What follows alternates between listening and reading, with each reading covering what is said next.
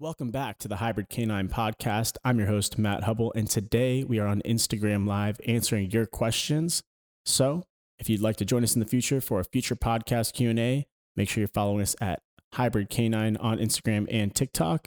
Took a little week break there from the podcast to do some reorientation, set up a new studio in my spot, and hopefully the sound quality's improving as well with a more dampened environment. But we're going to get right to it and answer some questions. Our first one's by Shot by Joshua. Do you join in any dog sports? So personally, I don't compete in any dog sports. I don't have a dog that is really suitable.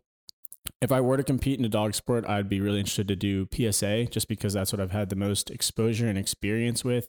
One of my good buddies, Jerry Bradshaw, is the founder of PSA. And so I've been to national tournaments, I've been to their clubs, I've been to other clubs. I've seen a lot of protection work, and I think that's the thing that is most interesting to me.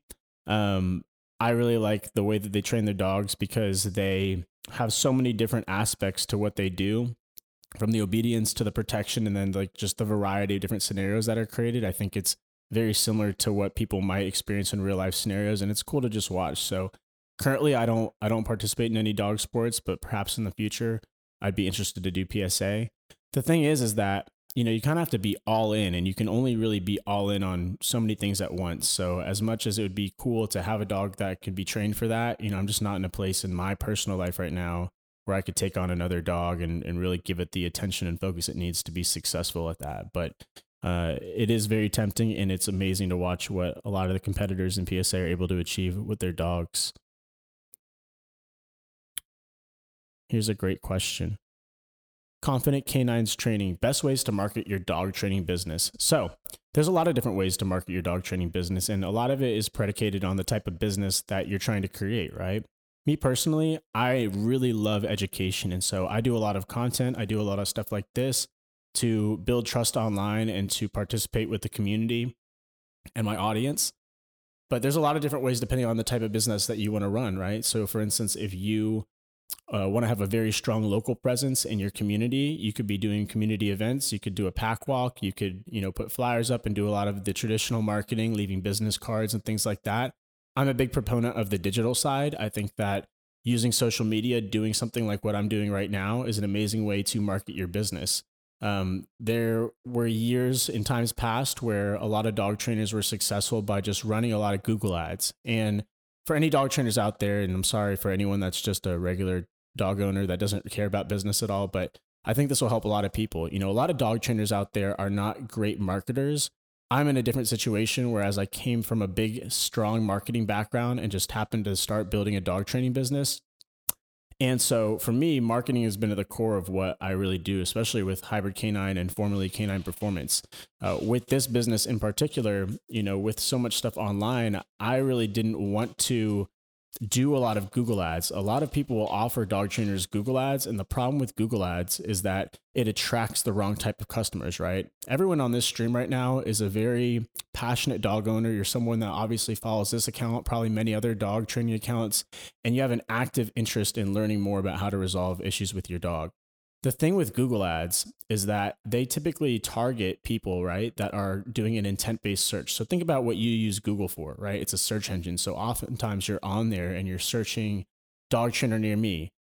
My dog's aggressive. People are searching for a solution to an immediate problem, meaning that they're oftentimes desperate for a solution or a fix, right? And the truth be told, and anyone that's a dog trainer knows this, is that you don't always want to work with people that are in a state of desperation, right? Of course, there are dogs and we want to help people, but the ideal client is someone that is bought into the idea of training, someone that doesn't need to get sold on the idea of dog training, but is so interested in achieving a higher quality of life with their dog that they are actively seeking information and resources and support before, they have problems that they need to fix, right? And so the thing with Google ads is that it oftentimes attracts the wrong type of clients in the sense that you're going to be dealing with a lot of people that are desperate for a quick solution, a lot more reactivity or potentially aggressive dogs. That's why I'm such a big proponent of social media. That's why I think everyone really needs to be on social media, sharing their work, sharing all the secret sauce for free. Because what happens is when you share your information for free, right? You think about Instagram, TikTok. When you post something on your feed, that's your way of interacting and developing a a reputation with people that don't know you, right? So I want everyone out there to think about how, if you're a dog trainer, if you have any other kind of business that relies on social media, I want you to really understand what I'm about to explain here. And it's the way that I think about social media and how to utilize it to actually build your business, right? So when you're posting on social media, a lot of people out there, especially dog trainers, I see all the time, they're just posting willy-nilly on the feed and the stories. There's no real strategy there. And the strategy that I would encourage people to really think about is the fact that there's different tiers to what you're doing on your platform, right? Think about the way that you engage with other people and the type of content that you see. You'll see me on my feed post a lot of, meme type stuff, reposts from TikToks, funny things that take pop culture and these sounds that are trending and just layer in the ideas of dog training on top of it, things that we can all resonate and relate to, right? And that's because when you post that way on the feed, it's likely to be shared, people engage with it, people comment. And that's what tells that the algorithm, right, to share your stuff to more people that share similar interest in that. The feed is not necessarily the best place to try and sell stuff, right? And that's what I see so much of the time is, showing results, showing all these things in the feed when really the feed is designed to be shown to people that don't already really know who you are, right? Because once someone sees something on your feed or they see you on their explore page, they click through, they see your feed, see that you're consistent with the content, they're probably going to follow you. And so once they follow you, where you really want to nurture and give people the why behind the how is in the stories, right? So you want to take that to your stories and you want to post the daily stuff. That's where you want to let your personality come out. You want people to get an idea of who you are, right? Because I'm sure you guys all have people on your story each and every day that you watch that are constantly posting. They're pinned to that top of that story. And so your feed, right, is the opportunity to post things that are going to resonate with other people that are within the space, right? Other people that are looking for dog training related information or advice. Your story is where you can really nurture them. That's where you want to nurture this audience that you're growing. You want to share more of the ins and outs, more of the details, and add more context to whatever general concept you're talking about in your feed. A lot of dog trainers will be critical and say, oh, you're sharing basic stuff. You're sharing the same boring this, that, the other. That's what the feed's all about. It's to talk to people that don't already know who you are. And once they know who you are, you want to drive them to your story or another place. Maybe it's an email list where you can nurture them and you can really build a relationship and give yourself the opportunity to become the subject matter expert to this audience, right? So when you're in your stories, that's why it's important there to understand how to create a proper call to action. Ultimately, you want to move people from your feed to your story to ideally a website or clicking something where you can get their email, their phone number, getting them to fill out a form, something that can collect their information. So think about it in tiers, right? People go through the first tier of going to your feed, and then when they're on your story, they're nurtured. And then by the time they're then filling out a form on your website, it's not someone that's desperate. It's not someone that's looking for immediate help. It's someone that's been nurtured by your content that is like, this is the person I want to work with. I resonate with the way they talk, the way they explain things, whatever it might be, right? And this is how you're going to end up with a book of clientele that is perfect, the exact people for you, because you're never going to have to sell dog training in that situation. You'll always have people that are bought into wanting to work with you specifically through the diligence that you've done in nurturing them and establishing yourself as a relevant expert in what they need help with. So when it comes to marketing your business, to get back to the initial question, there's a lot of different ways to go about it, but you want to keep these different things in mind. Is how are you moving people from, I don't know who you are at all, to you're the person that I absolutely have to work with.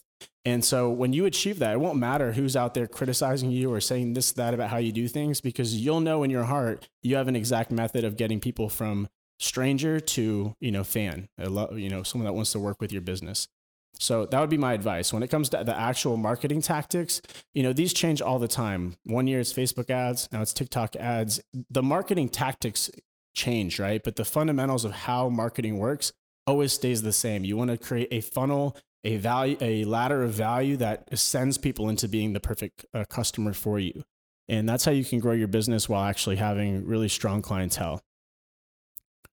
Sorry for the business tangent. Got a little passionate there for a second, but that was a great question from Confident Canines Training. Hopefully, especially on the pod, this helps some people out that are struggling about how to think about marketing in their business. All right, so here's another question from Rian Del Obo, I believe. How do you deal with a dog having separation anxiety? So, I always like to take a step back before we just address the question. And I want us to think about, how do we how do we like really think about separation anxiety? So what is anxiety for us, right? Well, anxiety is usually how we feel when we're in a state of confusion or we're uncertain and we're nervous about the expectations around us, right?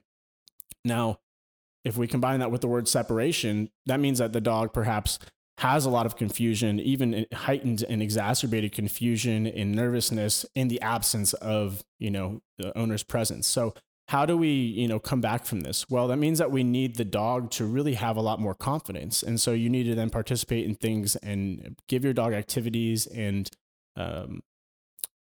other stimulation that's going to allow them to build that confidence. So it means that you need to look at the lifestyle you're living with your dog. Are you doing too much for them? Are you not allowing them the opportunity to, turn the cogs in their head and work through frustration and learn how to self-soothe? So here are some things you can do for that. Teach your dog a place command and start using leash pressure to lead them onto different objects, different surfaces, textures.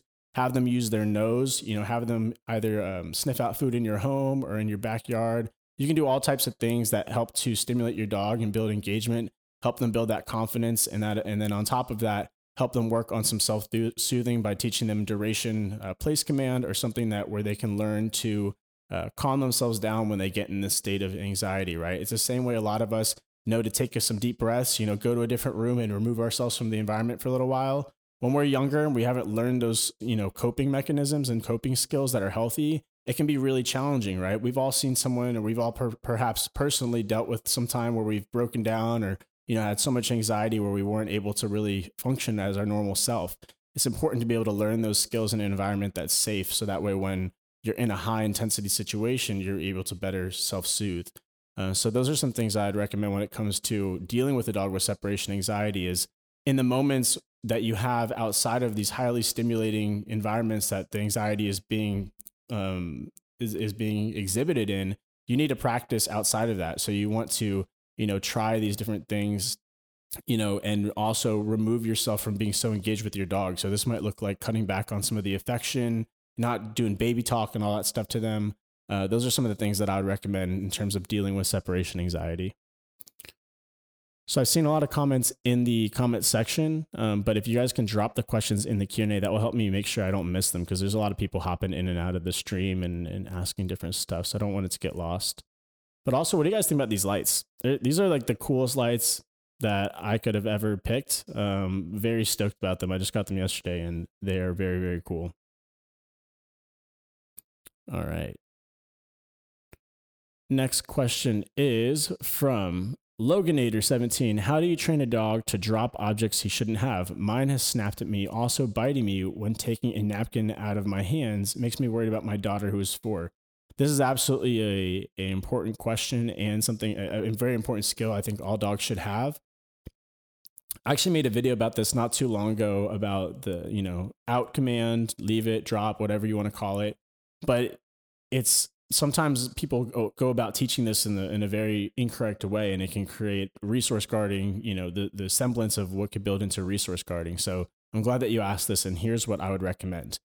So if you want your dog to drop objects that they shouldn't have, you need to practice this in more of a controlled setting, right? So say you're playing with your dog, they have a toy, you're playing tug, they're super excited. Rather than taking the toy from them, right, and taking something that, they're being possessive over, you want to teach them to exchange something, right? So let's say you are trying to teach them the out command. You can give them the command and then offer another toy, maybe a food reward, something else, to where the value of the other object supersedes the thing that they have and they let go of it. To give them that other object and just switch back and forth until they understand what that command means. It means to release that with their mouth. And then that can carry over into these other objects that they shouldn't have, right? But what you don't want to do is if your dog has something, just reach in their mouth and grab it, right? Because your dog can start becoming possessive over this object or various objects and feel like, that's going to create a bigger situation, especially for your daughter who's 4 and might not be able to really understand how to participate with the dog in a fully comprehensive way like an adult would. So very important that you teach your dog the out command, but you want to make sure you're exchanging something, right? So providing something of equal or greater value to your dog in exchange, right? It's like a barter. You basically want to teach your dog to barter with you. And then as they learn that and as they understand very clearly what that command means, you can hold them to a higher expectation and then get them to just out on command without necessarily having to give them something in return. But when you're starting out, that's how you want to go about it so that they have a good association and they're a willing participant in the process.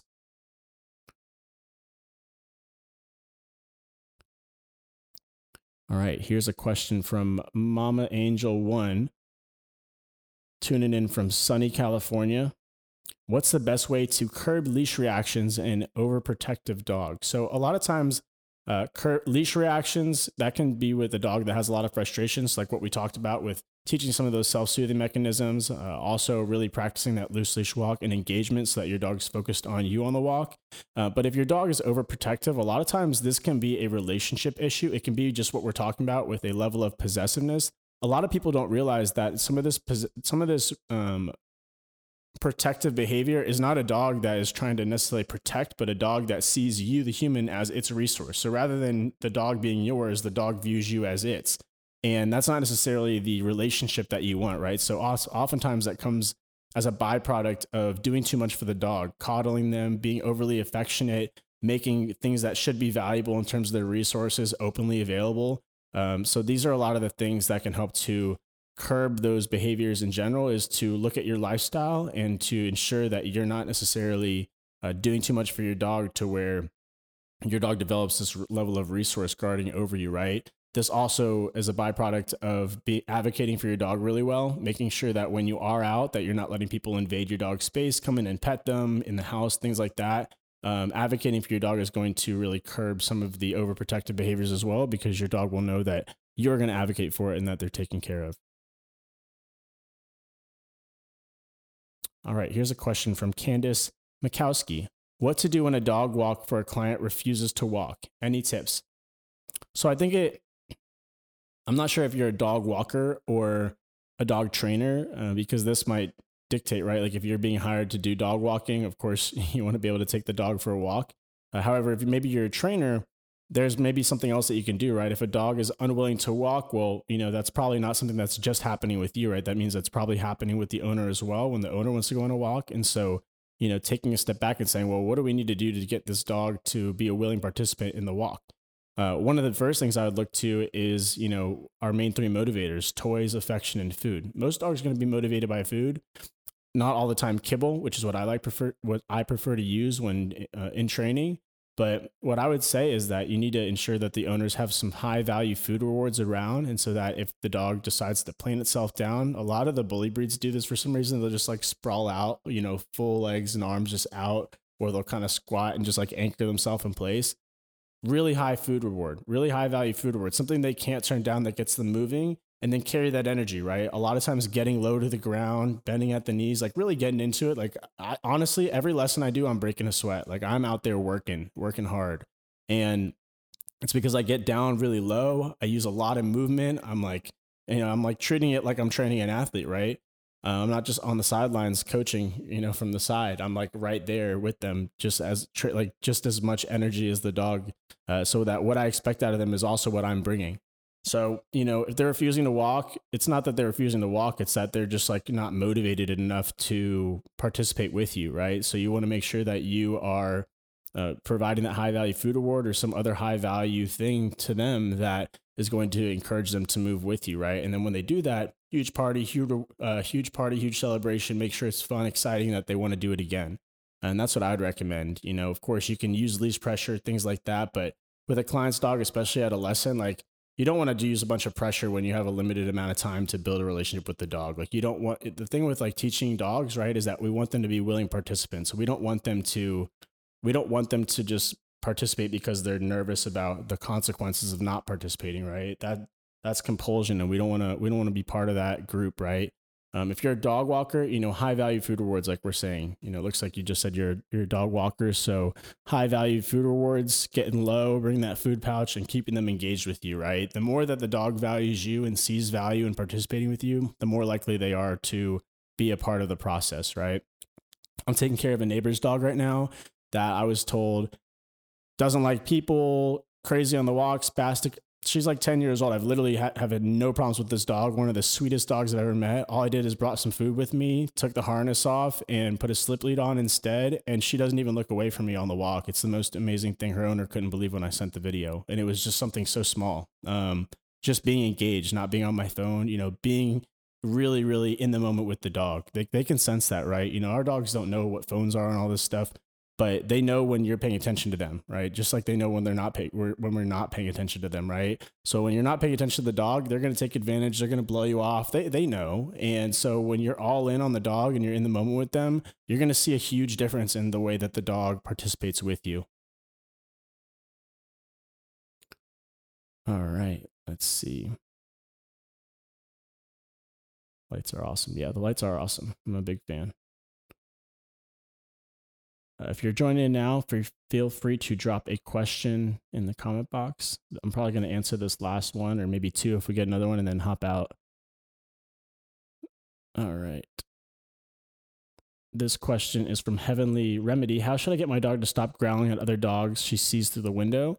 This is a really common question. I think if you go on any of the other podcasts, I think I've answered this question every podcast, but here's a few different things that you can do if your dog's barking at other dogs or growling out the window, right? What we're talking about is some reactivity. Your dog is triggered by other dogs and is doing that as a way to ideally try and, prevent the other dog's behavior from happening, right? So you don't want the dog to be able to self-reinforce in this behavior. It's just going to perpetuate and get worse and worse and worse over time. So here's what you can do. One, you can just limit your dog's ability to get into that space. You could, gate it off, whatever have you. Not the most ideal thing because, bless me. Not the most ideal thing because then, of course you have a gate in your house and it's just kind of pain in the butt and it's ugly. But the other thing you can do is keep your dog on a leash in the house. And if they, keep them close to you and not let them participate in that as well. Of course, this is something you want to do in the interim and not long term. What you can also do is just recondition your dog to what they can do there, right? So if your dog is at the window like that, growling, sit in there, do some work, have the laptop open and just be in there with them and then give them a correction. Like if your dog understands leash corrections, understands that well, have good timing, have a leash on and sit there in that room with them. And anytime that they growl, give them a correction and build an association that there's something unpleasant that's going to happen every time that they participate in that behavior.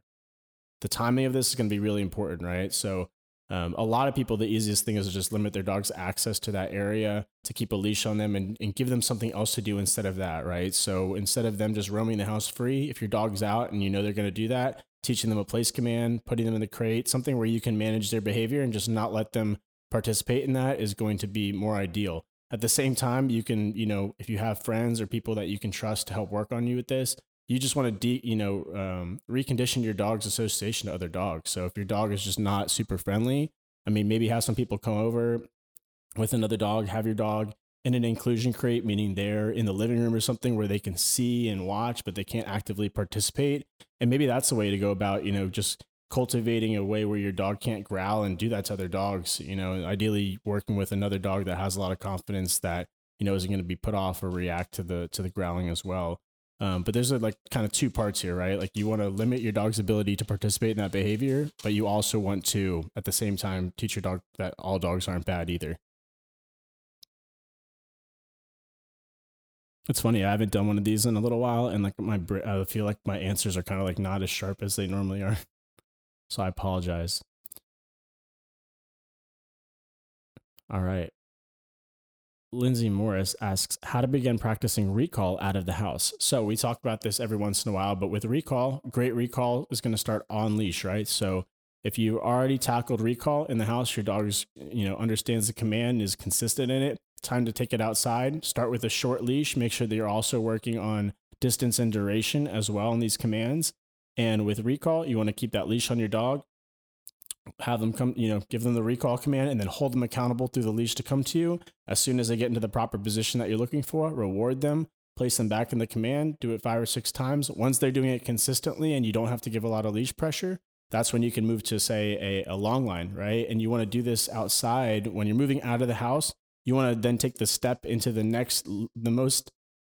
you want to take a step into the least distracting environment possible. So the house, not many distractions, right? You're pretty much the most exciting thing going on there. But when you move outside of the house, the place that you pick, the environment is going to matter a lot, right? Because if you go from your house to like the park, right? then there's going to be so many other things going on. There's squirrels, birds, smells, other dogs, people, kids on bicycles, all kinds of things that are going to, be competing motivators for your dog's attention. So when it goes from moving from the house to outside of the house, I would recommend going into like your driveway or your backyard or a very controlled environment where there's not a lot of other stimuli, so that you can continue elevating one step at a time. When they've mastered that in the backyard, the driveway, boom, then you can try going to like a more distracting area. And then maybe you can go to Lowe's or Home Depot or maybe downtown, or, just keep progressing and progressing. But if your dog ever then stops getting it or they're starting to regress, take a step back, go to the last environment that they were successful in and start there. And just understand that recall is something, if you practice a lot, it gets better and better. But also there's some waxing and waning in terms of how reliable your dog will be in different environments. So just take baby steps and always end on a win, right? Make sure that you don't let your expectations exceed your dog's threshold of what they're capable of on that given day. Alrighty.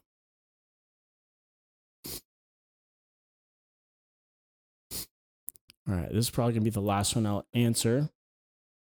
From Baba Jenna, 1212. My parents' Doxy is not friendly to visitors or anyone, especially humans. He will bark, charge, and bite. What can we do? Leave a leash on that dog. Don't let them participate in that behavior. Give them a command to do when people come in, a command that they know that they can be held accountable to. The reason that your dog probably is, or your parent's dog is probably exhibiting these behaviors, is because your parents probably aren't advocating for the dog correctly. A lot of small dogs this happens to because people invade their space, they get stepped on, the hands are always in their face. They're usually have like hair, and so they're really soft and people want to pet them, and kind of people just like almost a lot of times I say just disrespect small dogs and don't treat them like they would big dogs because they're cute and fluffy and they don't look intimidating.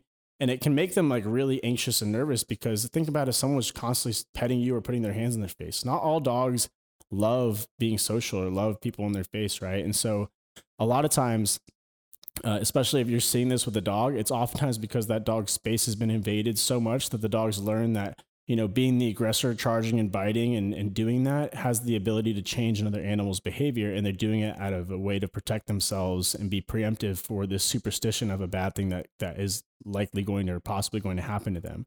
And so what's really important that is if your parents want to make a long-term change and not have to have a leash on their dog all the time, then there's guest overs to not let them participate in that, is to, try to repair the relationship that they've established with the dog. Really advocate for them hard, do a lot of hand feeding, build engagement and trust, so that dog doesn't feel the need to advocate for itself because it knows it's advocated for by its leaders, which in this case is you or your parents or whomever is typically, working with the dog on a daily basis. So that's what I would say there, is that, your dog probably doesn't necessarily like other people because of a relationship issue it has with your parents, right? And the way that the dog's been raised and the things that have happened to it as a result of them not advocating properly, which is nothing personal against them. It's just a very common thing that tends to happen. So with that being said, I'm going to wrap this up here.